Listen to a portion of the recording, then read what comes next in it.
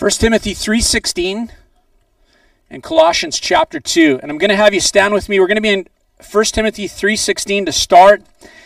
And then, so stand with me. Come on, stand with me. Can you hear me okay out there? Yes? Okay. I got a thumbs up from the back. Just not good listeners. Did he say stand? Yes, he did. Right on. Would you read out loud with me 1 Timothy chapter 3, verse 16? It says this: "Great indeed, we confess, is the mystery of godliness. He was manifested in the flesh, vindicated by the Spirit, seen by angels, proclaimed among the nations, believed on in the world, and taken up in glory." And then in Colossians chapter 2,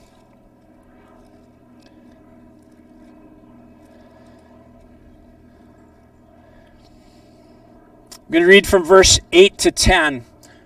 We went over this section last Sunday, but we're going to go over it again this morning. Verse 8, it says this: "See to it that no one takes you captive by philosophy and empty deceit, according to human tradition, according to the elemental spirits of the world, and not according to Christ.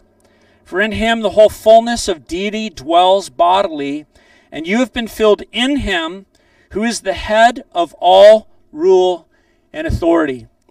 Let's pray this morning. Jesus, we just thank you that we can gather out here, outside, together, that we could spend time with you, Lord, with each other, and in your word. Lord, we've come not to proclaim ourselves, but to proclaim Christ. Not to worship man, but to worship the Lord Jesus. And Father, it is our desire to set our hearts upon Christ this morning, upon the things of his kingdom. And we ask, Lord, that as we spend this time together in your word, that you would bless this time in Jesus' name. And all God's people said, amen. All right, you can grab a seat. Yeah, Blake and I were looking at the text, and I was looking ahead and I thought, oh no, right where this lands in verse 11, where I should be taking off from where he left off last Sunday, is about circumcision. And I said, I don't want to gather outside in our community and preach on that. So we decided, hey, I think I can back up here and spend a bit more time in some of these verses in verse 8 through 10 of chapter 2. If you're visiting with us this morning, we've been just making our way through the book of Colossians, the letter to the Colossian church, verse by verse, chapter by chapter. And this morning, this message is called "Don't Get Kidnapped." Do you remember when you first came to Christ? Remember that? Can I ask this question? Do you remember where you were? Where were you? Can some people shout out some answers? Where were you when you came to Christ? Carol? Wow, in your office. Okay. Who else? Where were you? You were in Bible school. Okay. Driving home from work. Baptist Church in New Westminster. Where else? Who else? Youth camp. A Billy Graham crusade. David Wilkerson crusade. Johannesburg. Wow. They even preached Jesus on the other side of the earth. Imagine that. Where else? A couple others. Yeah.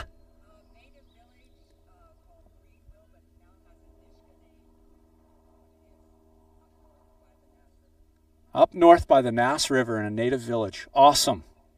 Who else?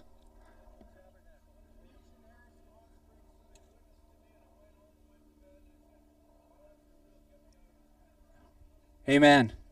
And he saved you. Sorry, Jerry. Evangel Tab in Kelowna.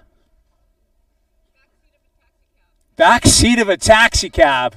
Wow. Was that the taxi cab driver who led you to the Lord? No. Okay. During a church service in Coquitlam. Wow, I love these things, okay? I think I was in the bathroom as a little kid, okay? My mom led me to the Lord. Sweet. What an awesome thing to consider that. Look at when we came to faith in Christ, what we did was we opened our lives to him. We opened our hearts to him by faith. It's like we threw open the door and we welcomed Jesus into our lives. We said, come in, Jesus. And the Christian life, one of the things Paul has been talking about, where we've been in this letter to the Colossian church, is on this principle that the principle of faith never ends. The way that you welcomed Christ into your life, that is the same way you are to continue with him for the rest of your life. In fact, just prior to the text where we read this morning, you'll see in verse 6 of chapter 2, Paul says this, just as you received Christ Jesus as Lord, so continue to walk in him. And so his point is this: the believer is never independent of the Lord Jesus, never independent of Christ.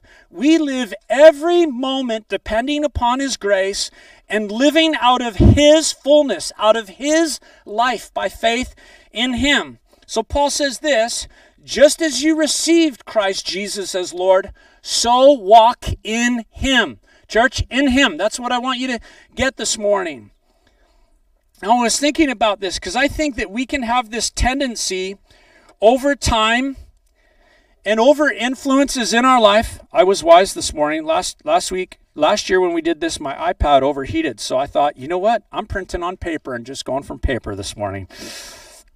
Look at it. We can have this tendency over time and influence to begin to separate good, holy, quality attributes and characteristics from Jesus and from his person. And I want to give you some examples this morning. We can begin to see, let me talk about righteousness. How about righteousness? We can begin to see our righteousness as something that is apart from Christ. Or peace.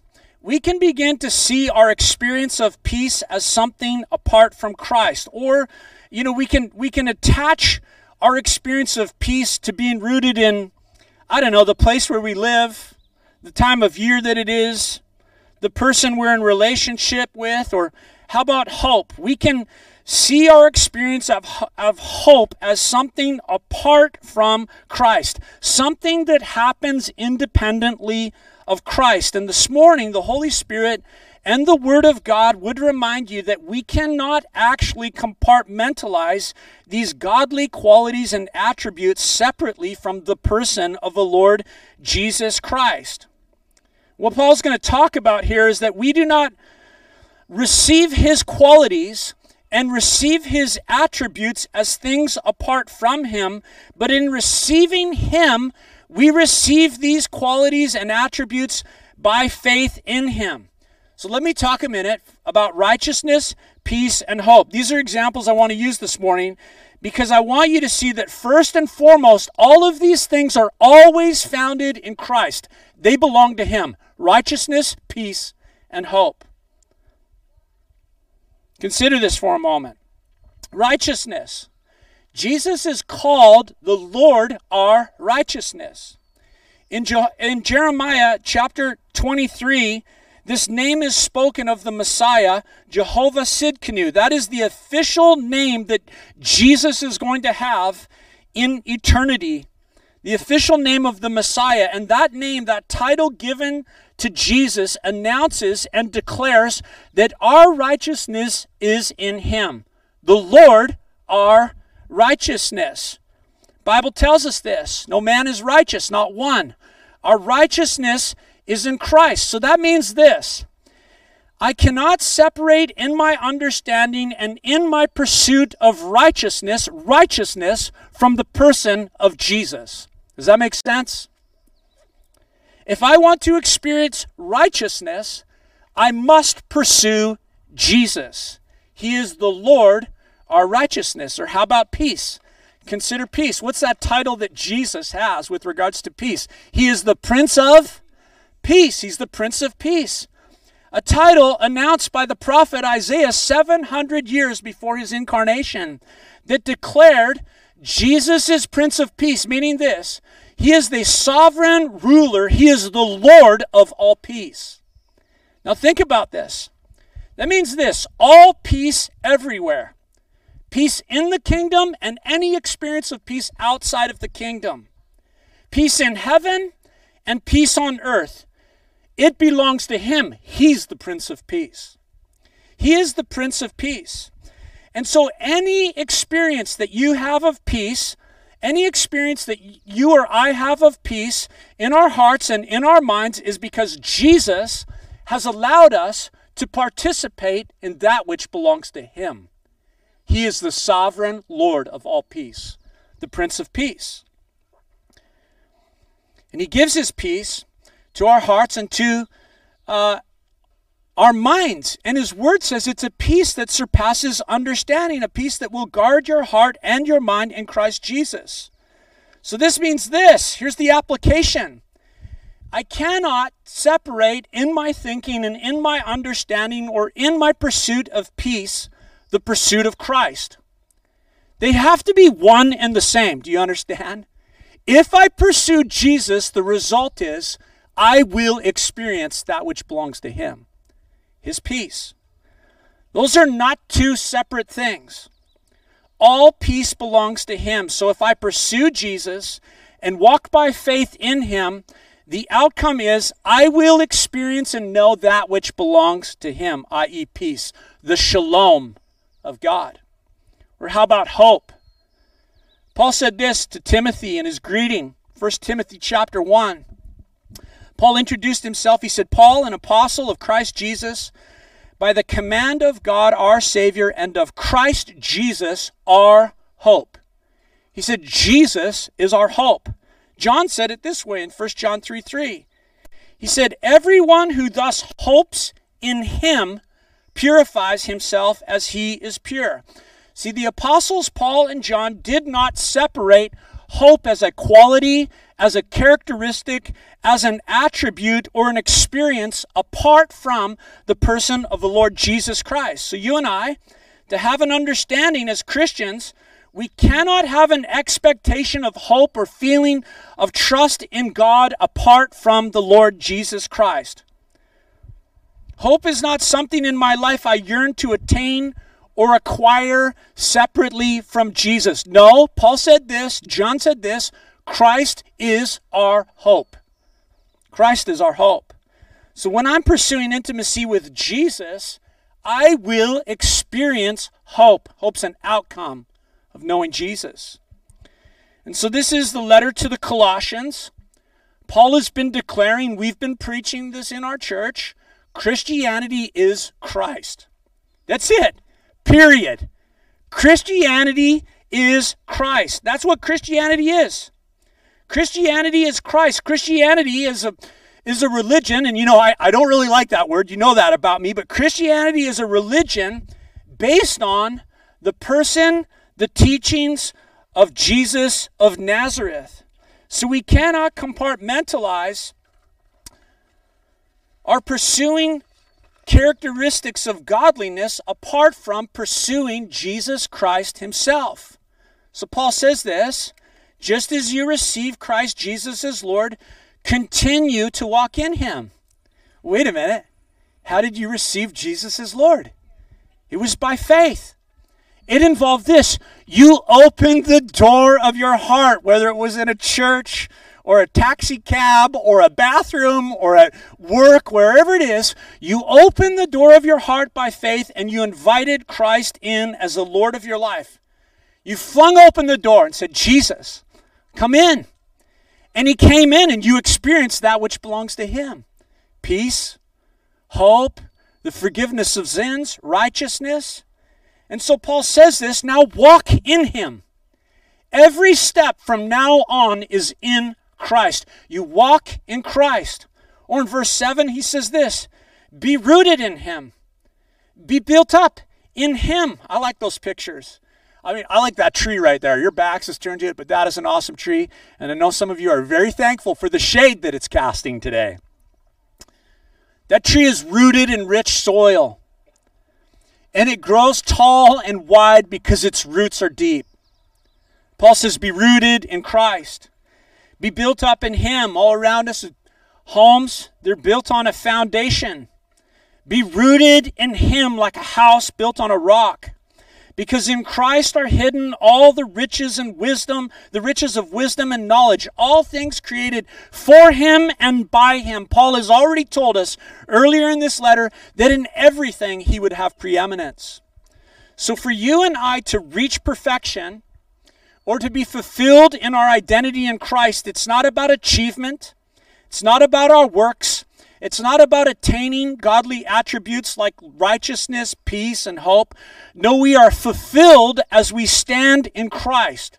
As we posture ourselves in the Lord Jesus, our position, our stance is Christ. Our attitude, our thinking is Christ. Christianity is Christ, and in Christ, we are fulfilled. That's what Paul's about to tell us. I was thinking about Psalm 23. It says this: He restores my soul. He restores my soul. He leads me in paths of righteousness. He leads me in paths of righteousness for his name's sake. Even though I walk through the valley of the shadow of death, I will fear no evil, for you are with me. Your rod and your staff, they comfort me. Our position, our stance is in Christ. We walk in him. We're rooted in him. We are to be built up in him. And this is why what Paul says in verse 8 is of such great importance. The goal of the Apostle Paul here is to put the church on the guard for those who might divert them from faith in the Lord Jesus, from a simple faith of being walking in him, standing in him, rooted in him, built upon him.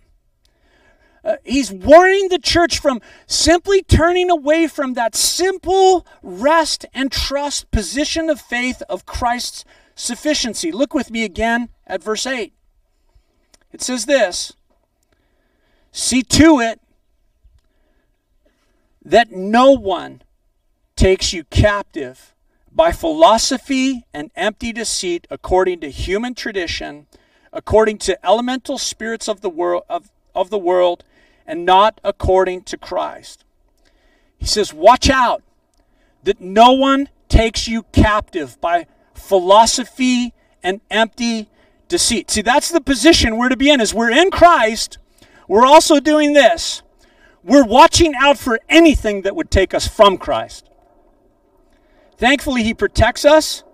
But like a sheepdog, over our own lives, or as a pastor, like a sheepdog, I'm watching out for anyone who would preach a message other than Christ, that would separate Christ from anything that belongs to him. To divert simple faith from Jesus. We're watching out for that. So he says, see to it that no one takes you captive. That's an expression of concern about the false teachers that had crept into the church in Colossae. And the church was called to be vigilant, to keep careful watch of these dangers. And the idea of the word captive is the concept of being carried away as a slave. Don't be carried away captive in slavery. And the church was in danger of being carried away as captives to these false teachers. And this was, we find out, through a false pursuit of wisdom and knowledge. See, here's what was happening. They were separating wisdom and knowledge from the person of Christ. See, all wisdom belongs to Jesus. Jesus said, I am the way, the truth, and the life. They were separating from Jesus all knowledge. All knowledge belongs to Jesus. We're going to talk about this a little bit further. They were separating those things. Remember, Blake told us last week, 1 + 1 is 2, and 2 + 2 is 4, because God is a God of order. That's why math works. And any wisdom and knowledge that human beings have, it is because Christ is allowing them to participate with him and in that which belongs to him. When we get to heaven, the scripture tells us we're going to say to him, we're going to worship him, and we're going to say, all wisdom is yours. All power is yours. All glory is yours. All honor is yours. You are the Lord our righteousness. You are the Prince of Peace. All peace is yours. Hope belongs to you. And Paul's warning is of this philosophy, this thinking, this pursuit of wisdom and knowledge that is apart from Christ. And he says it's an empty deceit. It's a lie. it's a false truth. It's not true whatsoever. Philosophy in the original language here means the love of wisdom. Empty deceit means that it's devoid of truth. And he identifies that the philosophy of empty deceit and the false teachers is rooted in two things. Firstly, he says it's in human tradition. Human tradition refers to teachings that has its origins in human beings, not from God. In contrast, the gospel is a message that has its origin in God. And so human tradition is worldly thinking. It has no basis in Scripture. It has no basis in the Word of God or in Christ. Human tradition is something that when you begin to filter it through, here's how you identify it. When you begin to filter human traditions through the Word of God, what you discover is that it has no basis in Scripture, in the Word of God or in Christ. You filter it through the Word of God, and you find out that's nothing more than pagan superstition. Like, things like, let's just pick some simple things in culture. Lucky rabbit's foots? Come on. Four-leaf clovers? Going under a ladder, as the Bible points out, having special days or rituals or sacred rites and things that you can't eat and things that you can. Dietary laws like not eating meat and rather considering it righteous to get your protein from bugs. Okay, that's not a biblical concept. To say that there's hidden secrets that are only available to the initiated, these things are products of the human mind, and they're not of Scripture. They're human traditions. So the question always is, does it have its basis in Scripture? The second thing, the second area that he talks about in this philosophy and empty deceit of the false teachers, he says, is also according to the elemental spirits of the world. And this has in it this idea of spiritism, like astrology, looking to physical things in the universe and then imagining the spirits behind them and the influence they have in our lives, to look to the stars for guidance, to take your offerings and to present them to a tree in the forest, to imagine that there's forest fairies, or to reach and look out to the planets. The idea here is of looking at the ABCs of the material world and structuring our lives around these things rather than around Christ.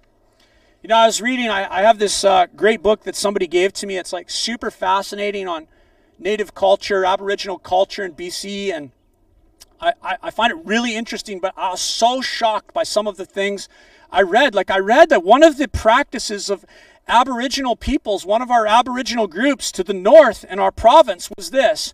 When they were in their canoe and they were paddling across a body of water and there were women in the canoe, the women had to fill their mouths with stones and pebbles.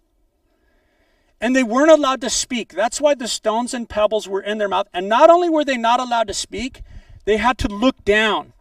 They couldn't look up. And their pagan superstition was this, that if the women spoke, or if they looked to the mountains, looked up to the mountains, the salmon wouldn't come. We know this. That's pagan superstition. That's not true. In the ancient world, in the time of Paul, culture was dominated by Greek mythology. Political rulers were deifying themselves and acting like gods. And so what we see here is this. The question is always this. Is it rooted in Scripture? Is it rooted in Scripture? How about in our culture? The Green Movement. What is rooted in Scripture and what is nothing more than repackaged pagan superstition? The current sexual message of our culture. What is rooted in Scripture and what is nothing more than justifying sin and paganism? And so Paul gives us the key to discerning and guarding, and it's found here. He says that it has to be according to Christ. So church, I hope we're getting the picture here. How do I identify that which is false? How do I identify false philosophies? How do I identify empty deceits? Well, I would say this to you. As soon as anyone ceases to use Jesus Christ as the key, then he is not telling you the truth, no matter how reasonable they are, no matter how logical they claim to be, how loving they claim to be, however persuasive the argument may seem. The key is Christ. The key that brings wisdom to your heart is the Lord Jesus Christ. That is the key you will always, always need. And so Paul says this, see to it that no one takes you captive. So like a sheepdog, on the watch, watching out for anyone who preaches a message, a philosophy that would separate Christ from anything that belongs to him. So I think this, well, then what does belong to Christ? What is it that belongs to Christ? What actually belongs to Jesus? What is rightfully his possessions? Well, I've already identified a few things. Righteousness, peace, hope, wisdom, knowledge. What else belongs to Christ? What else belongs to Jesus? Well, Paul tells us in verse 9. Look with me at verse 9 in your Bibles. He says this, for in him the whole fullness of deity dwells bodily. Look at this, is an amazing statement here. This is, the strongest affirmative statement possible of the deity of Jesus. You know, it's like if anybody ever says to you, Jesus, he's not God. You just take them to this passage. In him dwells all the fullness of the Godhead bodily. And the word here for fullness is the strong Greek word pleroma, meaning the whole package. The whole package of God is in Jesus Christ. Everything that there is in God, there is in Jesus, and it is in bodily form. You know what false teachers want to do? They want to weaken your trust in Christ. Let the Word of God and the Holy Spirit tear down every argument that sets itself up against Jesus in your heart and in your mind. All that God is in his divine essence, Christ is in bodily form. The fullness of deity dwells in him. And the word fullness is so strong that it communicates that there is nothing to be added. So what were the false teachers doing? The false teachers were adding to Christ. They're saying there's other secrets. There's more that you need. Jesus is not enough, but here's the truth. In him, the whole fullness of the Godhead dwells bodily. And in verse 10, Paul reveals something amazing, an amazing truth that applies to you. He says this, and you've been filled in him. And you have been filled in him. You are complete in Christ. That's an amazing thing. You could say that to your own heart right now. I am complete in Christ. Look at verse 10. And you have been filled in him who is the head of all rule and authority. The glorious part of verse 10 is where Paul says, you've been filled in him. And he uses a word that he's already used. The word translated filled is that same Greek word, pleroma, meaning there's nothing lacking. You are complete in him. He is all you need. Christ is the whole package, and he finishes the work in you. Now I declare this to you, and the Word of God declares this to you this morning, not to convince you of how wonderful you are. Okay? We're not here to be convinced of how wonderful we are. What I want to do is convince us of how wonderful Jesus is. How he is everything, and he brings everything into your life. We're here to be convinced of how wonderful Jesus is and to worship him. And so let me ask you this morning. Have you opened the door of your heart to Jesus? When we talk about the fullness of Christ and all these different folks saying, this is where I met Jesus, my question would just be this. Have you met Jesus? Have you opened the door of your life to him? And all I can say to you is, open the door. Like, fling it wide open and say, come in. Like, righteousness, peace, joy, hope, all of the things that belong to him. Maybe you've already tried out the philosophies of the world and you've discovered that they're vain deceits, empty deceits, based on human traditions, and they have nothing to offer. Well, let me tell you this, Christ has everything to offer. Everything. Open your heart to him who is the fullness of God and in whom we are filled. See, let me tell you more about Jesus. All rule, Paul says, and authority belongs to him. All rule and authority belongs to him. That means this, that there is not a single ruler in place in this world that isn't there because the Lord placed him there. All authority belongs to him. You think about any authority that you know anywhere in this world, it belongs to him. Righteousness, let's go back. Righteousness is his and it's imparted to us. He is the sovereign ruler of peace, the Prince of Peace, and he gives a peace that surpasses understanding. It comes from him. Hope. Hope belongs to him, and when you breathe him in, he allows you to participate in that which is his. Wisdom. Jesus is the very wisdom of God. Knowledge. It's his. He sustains all things by the power of his word. Power. By his word, all things were created and they're held together. How about truth? Again, Jesus said, I am the truth. Look at church. All truth is God's truth. Jesus said, I'm the life.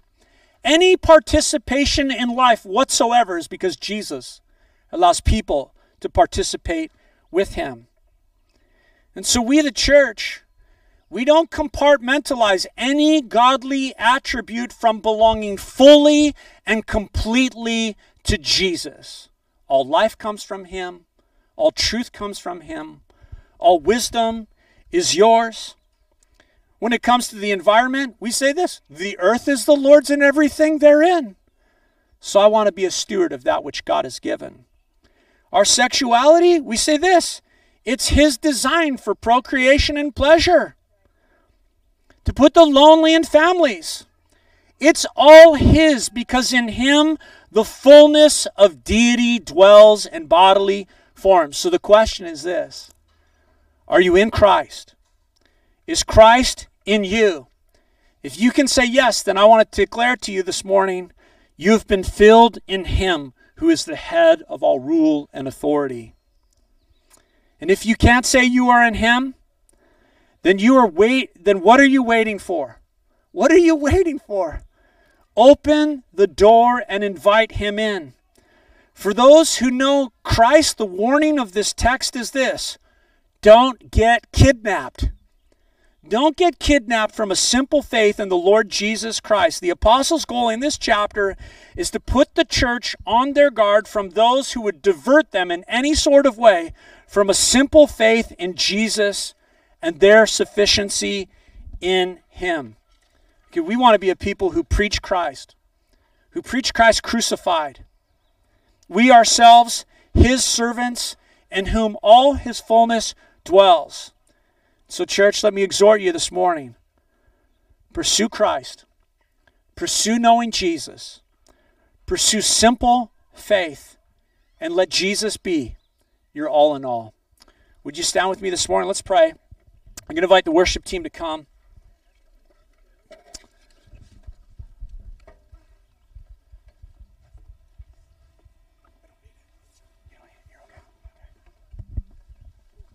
That's a nice break right there. That cloud. Let's pray this morning. Jesus, we just want to look to you in simple faith. We thank you, Lord Jesus, that you came to save us, that the Father sent you in his love for his creation to redeem us from sin. And Jesus, you went to the cross, and on that cross, you died and were buried in that tomb and raised from the dead so that we might live in you, who is the fullness of God. And so, Jesus, this morning we want to look to you with a simple faith. Lord, I thank you that In you we have all that we need. Father, I just pray that you would forgive us in any area of our life where we're pursuing any of these attributes, righteousness or hope or peace or wisdom or knowledge, and it being apart from you. Jesus, all secrets of wisdom and knowledge are hidden in you. And so I pray that you would make us into a church, into men and women who pursue Christ, who pursue you, Jesus. And we ask these things in your name. Amen.